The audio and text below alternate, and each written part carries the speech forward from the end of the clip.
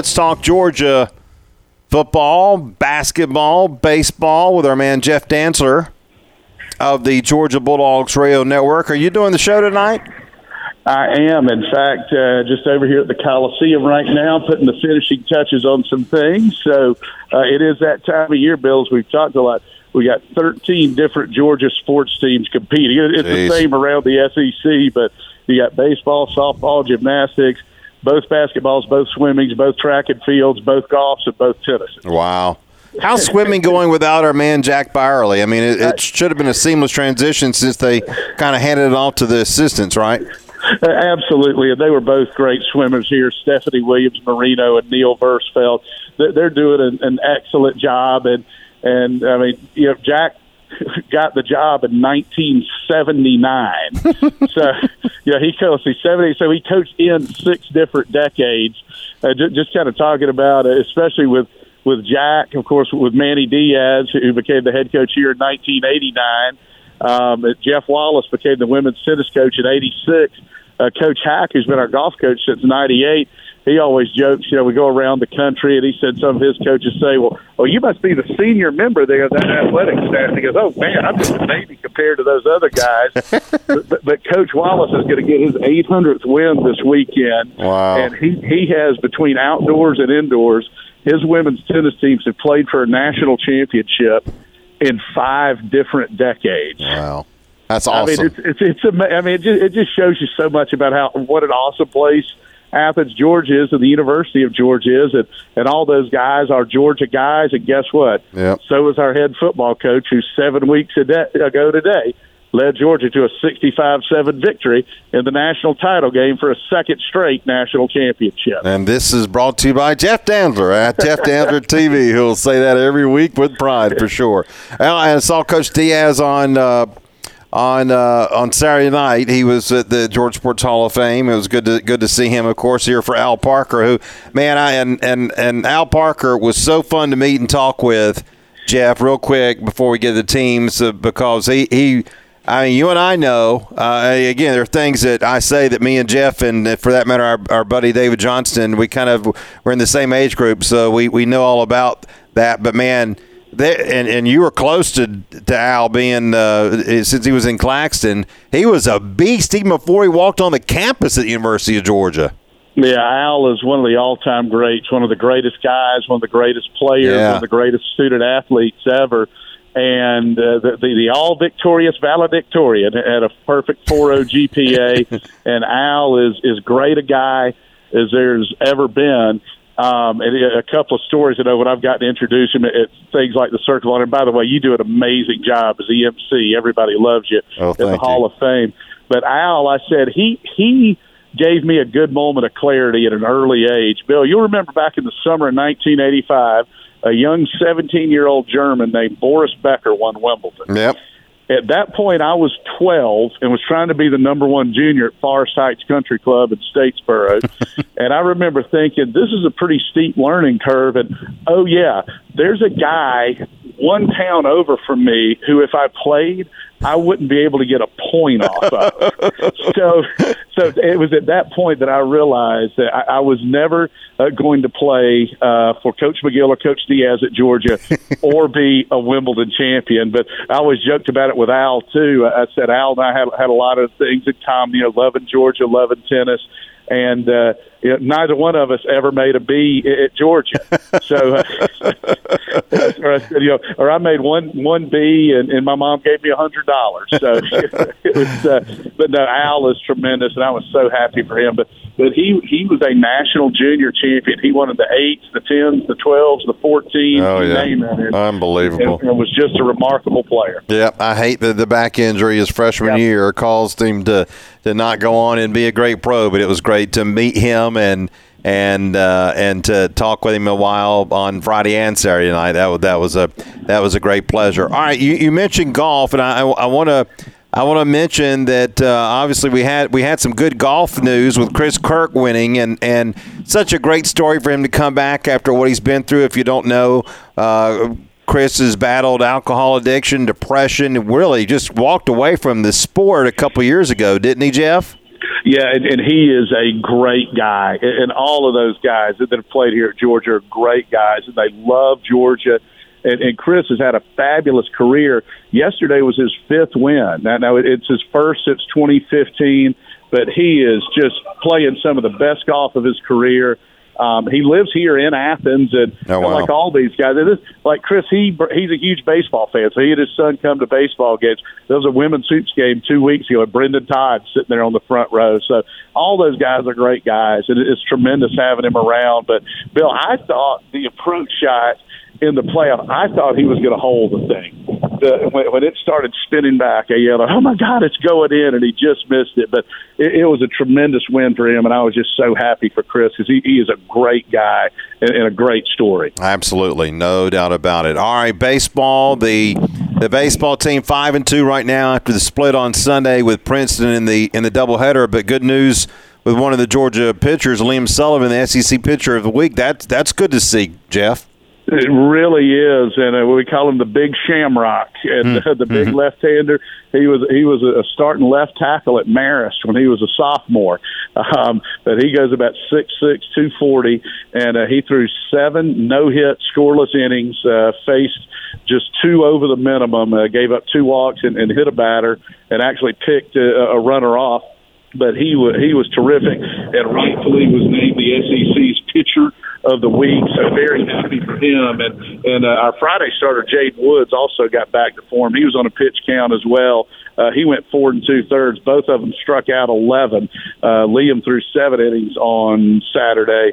So between the two of them, they went 11 2/3 scoreless and had 22 Ks. That's pretty strong. Absolutely, that's great. Well, and Georgia will be back in action, and then I know you can't wait for this weekend. It's always fun to play Tech, and we kind of had a little bit of an interruption, right, in the format they wanted to have because of COVID, but now we're going to have that 3-game series. Should be a lot of fun this weekend.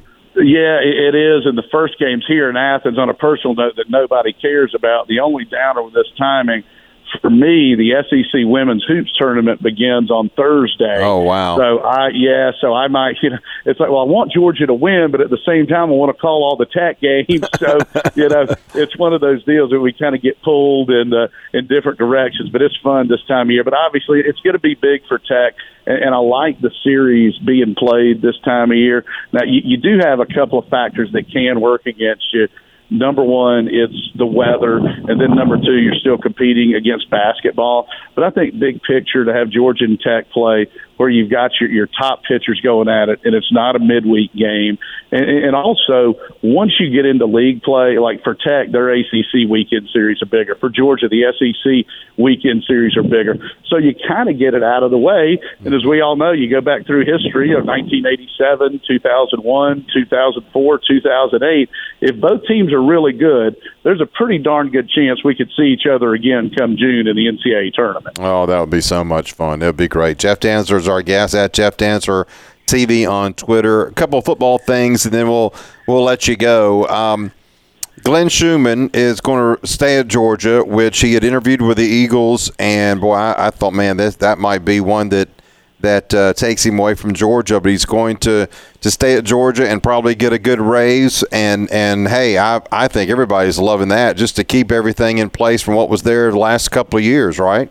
Oh, I think so too. And he's kind of been this wonderkin, an excellent young coach. He was an analyst at Alabama. Yeah. And I just, we all had kind of taken notice that in all the defensive meetings that Coach Saban had, Kirby was in the meetings with him, and so was this analyst, Glenn Schumann, and Kirby brought him along with him here to Athens, and he became the inside linebackers coach, and he's obviously got the chops for it. He's done a great job recruiting. I mean, you just look at the players that Georgia's put in the NFL from the linebacker position and the way that Georgia's recruited it, and to have Kirby in that top position, and then to have Will Muschamp and Glenn Schumann calling the plays for this defense, that's strong right there, Coach. Real strong. No doubt. It's great. And so Jalen Carter's not going to work out at the Combine, and obviously, Bryce Young's not going to work out at the Combine either. He's going to wait till his pro day. I mean, a lot of those guys up top, that's what they're going to do, so I don't think it's going to hurt Jalen Carter any, do you?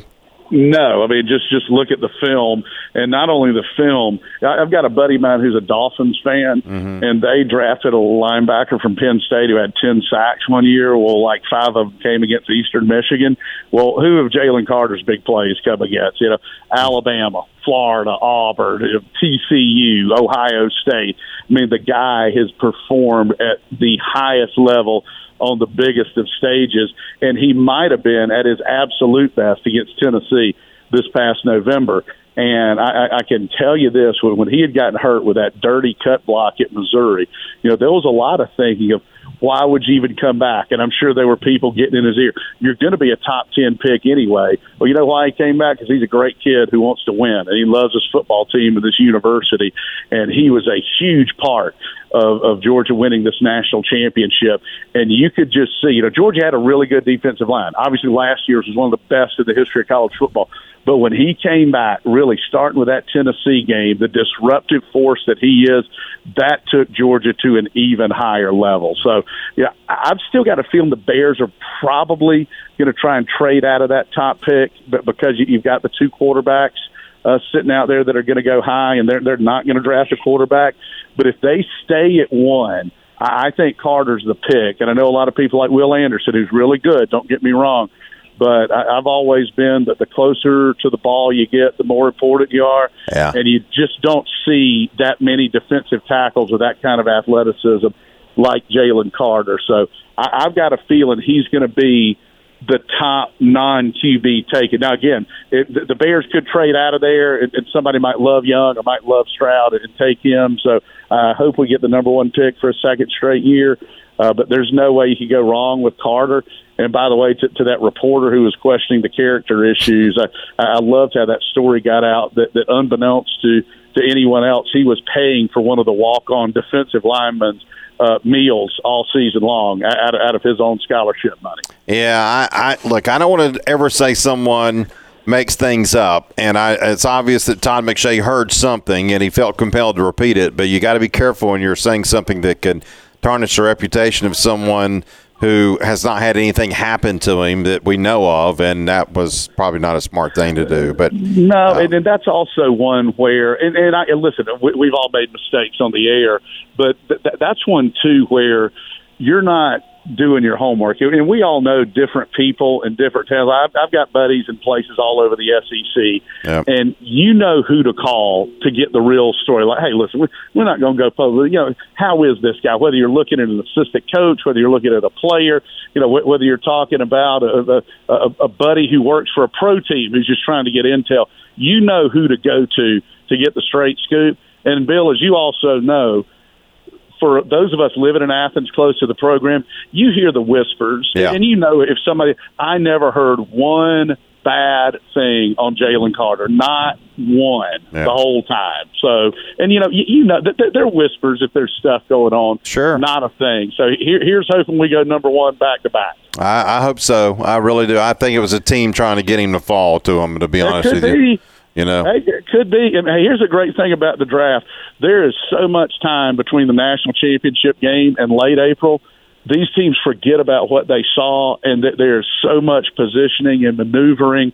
And usually the bad teams focus too much on the combine, and they talk themselves out of the right pick. I've just always found the draft to be utterly fascinating. Yeah, I can't wait to see the combine this week and to keep all the information flowing. And just I love it. I love the draft as well. Jeff, great stuff. Thank you. We'll let you run. We'll hear you on the radio tonight, my friend. Thank you. Bill, always a pleasure, my friend. Appreciate all you do. And, again, we love having all of our Georgia games on, your group of superstations. Y'all do a great service for sports fans across the great state of Georgia. All right, Jeff. Thank you so much. Jeff Dantzler, our guest, and he'll be on the radio tonight.